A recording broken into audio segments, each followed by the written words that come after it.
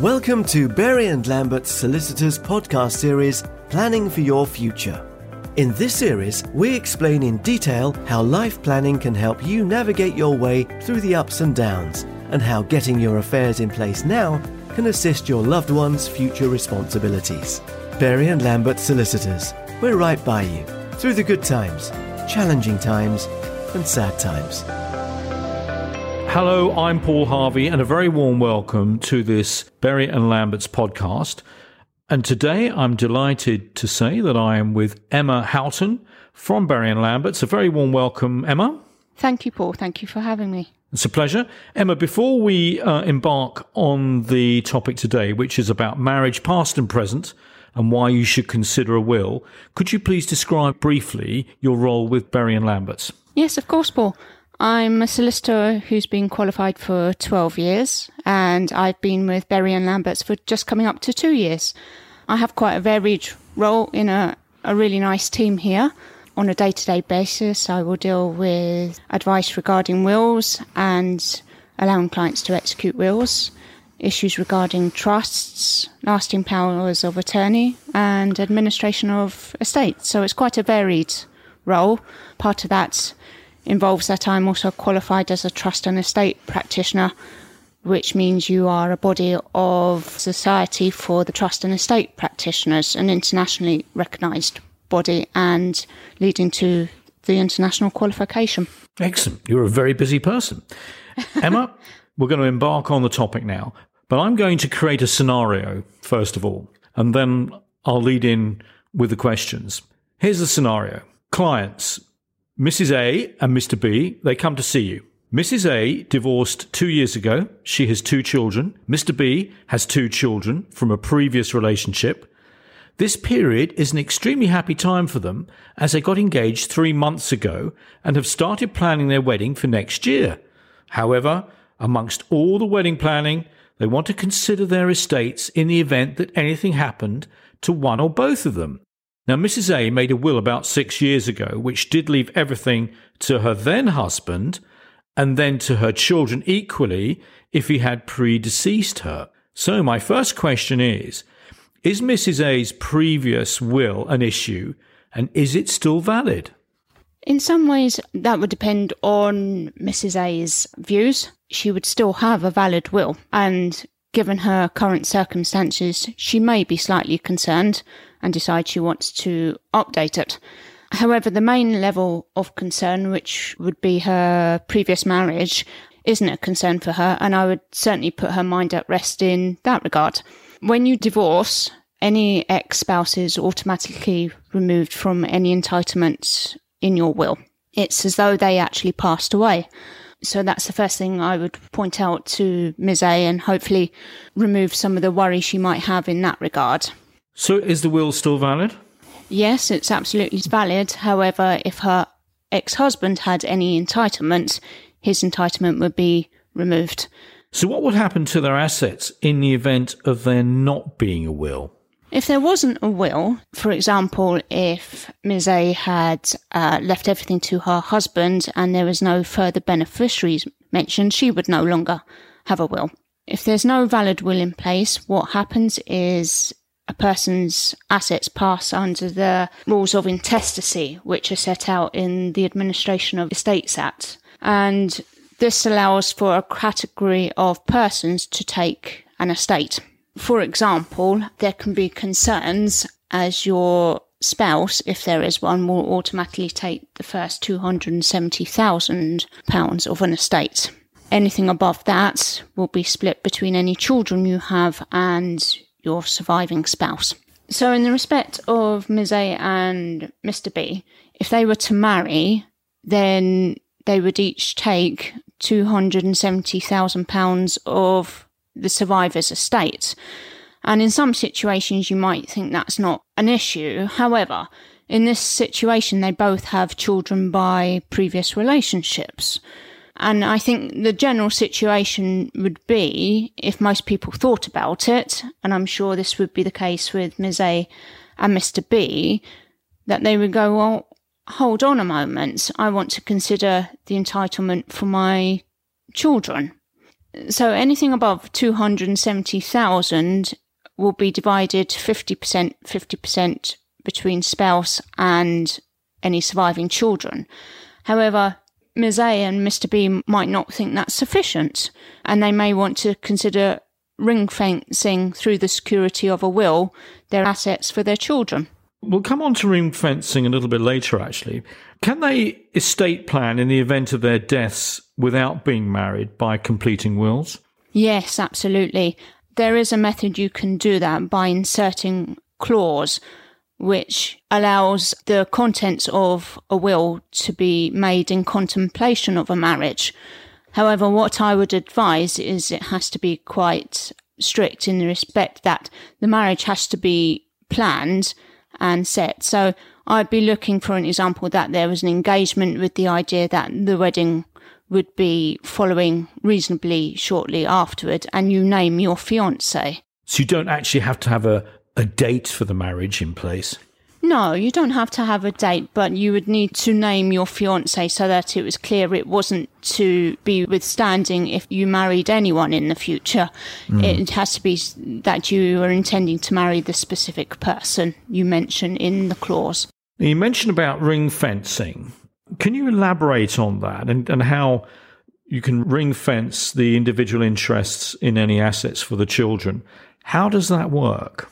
When I'm discussing with clients, and as I would with Ms. A and Mr. B, I would talk to them about specifically what they wanted to do in relation to their estate. And for example, if they were to say to me, well, I want to make sure anything I have goes to my children, I would then look at determining exactly what extent they would want to go down to their children, i.e. what exactly they would like to ring fence.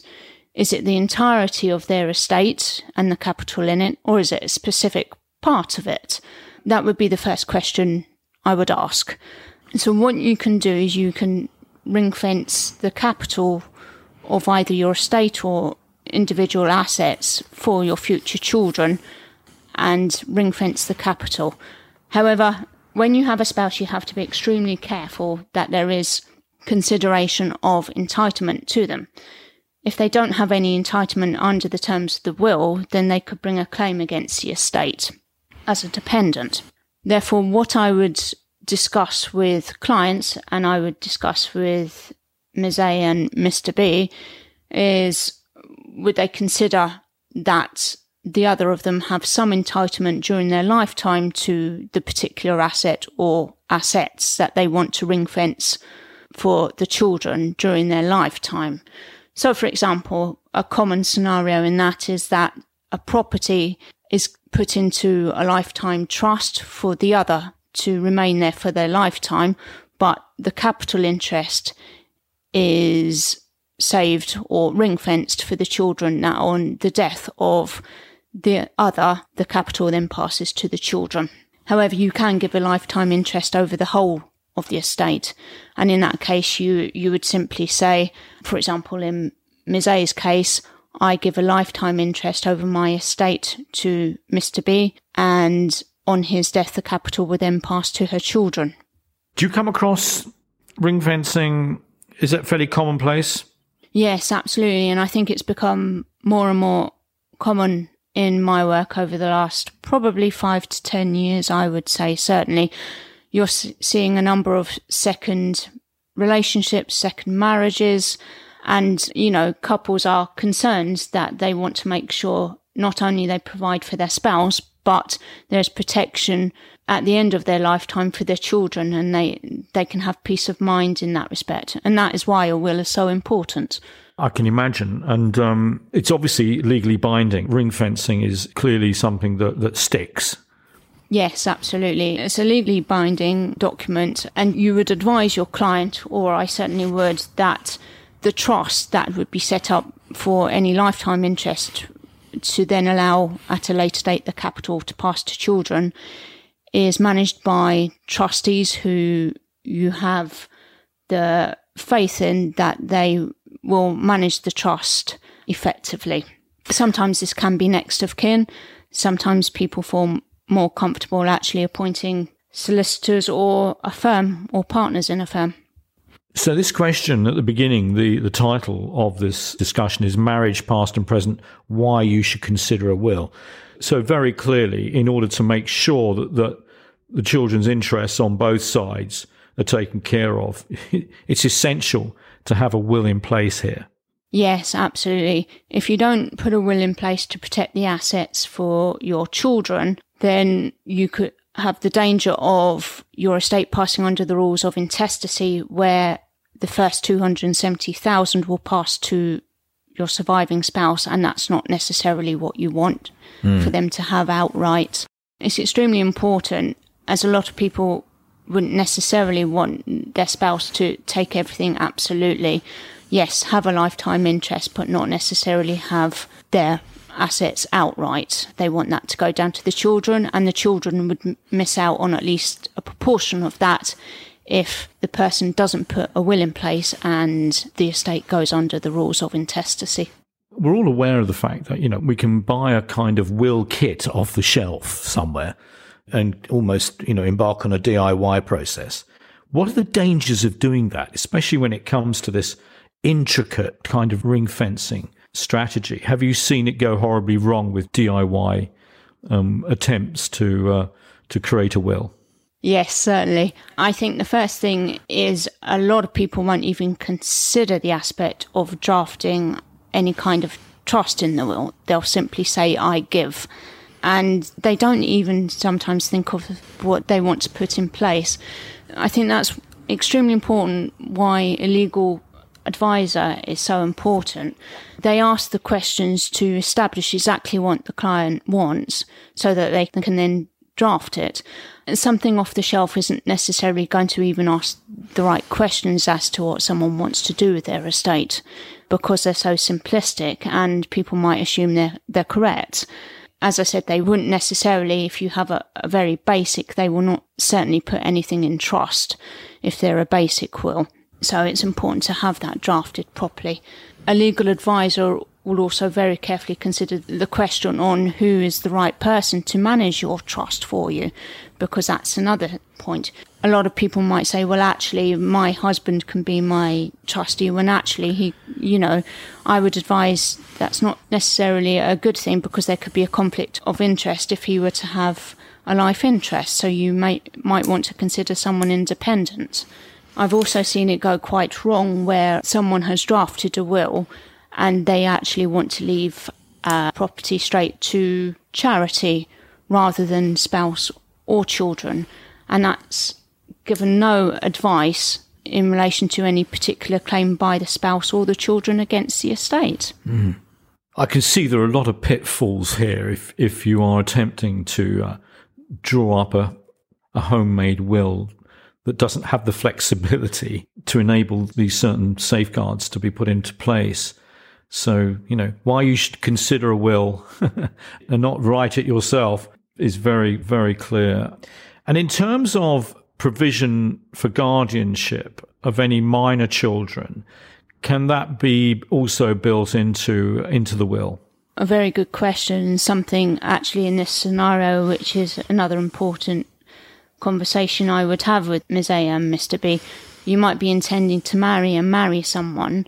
Is it the case you would want them to be the guardians of your children? In that respect, you can put a guardianship clause into your will, absolutely. However, what I'd normally advise is you'll have to consider any parental responsibility rights. So of any minor children, take example, Ms. A's children, has her ex-husband got parental rights?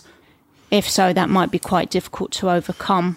However, I say you can certainly at least express an intention of who you would like to be your children's guardian, to be taken into contemplation, if nothing else. No, sure. And if you want to change your mind on any aspect of the will, like, guardianship, for instance, and even ring fencing requirements, can you still go in and change those at any time during your life?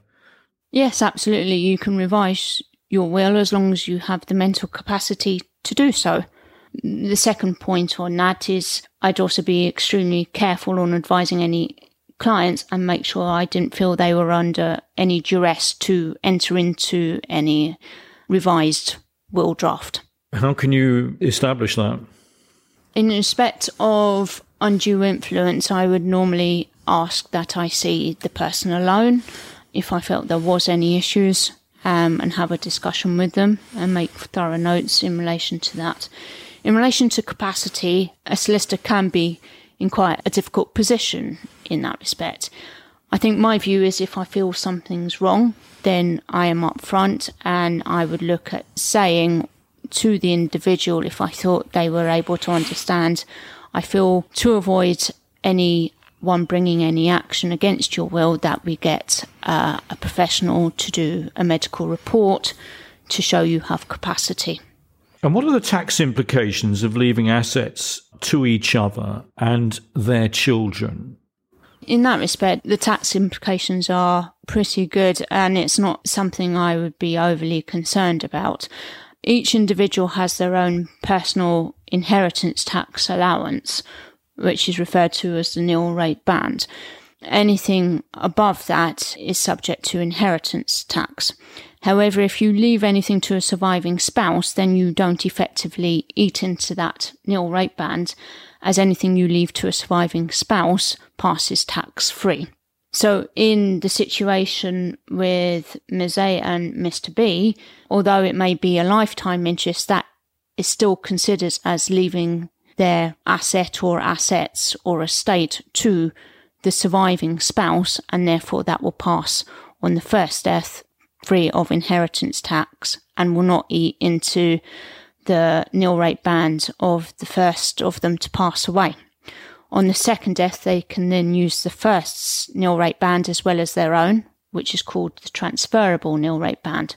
So on the second death, there would be $650,000 available before any tax was due on the survivor's estate. We then have what's called a residential nil rate band, which is a potential top up, but I don't want to dwell too much on that. I think my main point is to say that anything you pass to a surviving spouse, whether it's in a lifetime interest or not, passes free of inheritance tax on the first death. So what would be the tax implications with regard to the first death and when there is a tax liability? Exactly. That's another point to advise Ms. A and Mr. B. If they don't leave the estate to the survivor, either outright or by a lifetime interest, and they pass it directly to the children, then the children are not an exempt beneficiary for the purposes of inheritance tax. So putting that into context, say Ms. A had an estate of $350,000, which she passed directly down to the children without any consideration for her new husband, then you would have an allowance of $325,000, but anything above that would be taxable at 40% on her death. And would it matter what age the children are? No, not at all. It might have to be held in trust for them until they reach the age of majority, but it doesn't affect the fact that it becomes a taxable estate. They are non-exempt beneficiary for the purposes of inheritance tax. Right. So if there was still 5 years to go up to the age, where they can legally inherit, if it could be 5 years, for example, of a fairly high tax regime applying to the estate. On her death, you would pay the initial inheritance tax would be payable. So on her death, you would get a calculation of the estate and the inheritance tax would be automatically paid. So again, that would lower the children's entitlement. The rest could then be put into trust and they would get the capital on majority. If it was a specific type of trust, a discretionary trust, then and it was over the nil rate band, well, then yes, you could be subject to further inheritance tax charges when funds are paid out. I don't particularly want to dwell on that, though, as that's a slightly different scenario, which isn't as common. And I think it's the main point of the immediate inheritance tax being payable that is the important point for most people to consider in scenarios such as this, which are quite common. Emma, is there anything you'd like to kind of finish on that really sums this up and gives a strong piece of advice? Yes, I think in a situation like this, legal advice is a must. There are so many points to consider. You have a potential new spouse who, if you don't give some consideration to, may be able to bring a claim against your estate.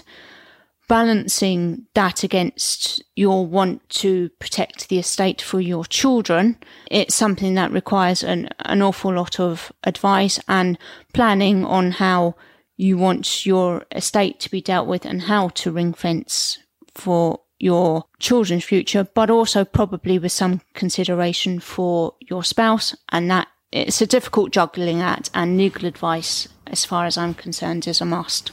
There's a lot of information here. If people want more information on top of what they've heard in this podcast, how can they get hold of you? Yes, certainly. So they can contact by telephone. I'm happy to speak to people by telephone. The number is 01892 526 344, and be happy to arrange an appointment if someone would like to come and speak to me face to face. Alternatively, I'm available on email, ehoughton@berryandlamberts.co.uk. That's great. Thank you very much for your time, Emma. I've been talking to Emma Houghton, who is a private client lawyer with Berry and Lamberts in this podcast. Thank you for listening to Berry and Lambert Solicitors podcast series, Planning for Your Future.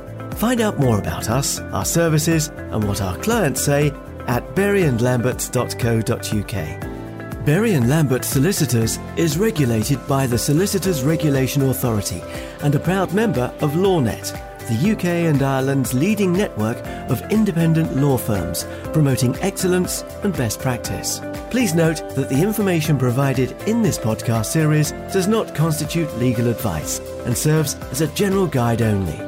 The law may have changed since this podcast was recorded. Listeners should seek tailored legal advice from a solicitor who will take your individual and personal circumstances into consideration.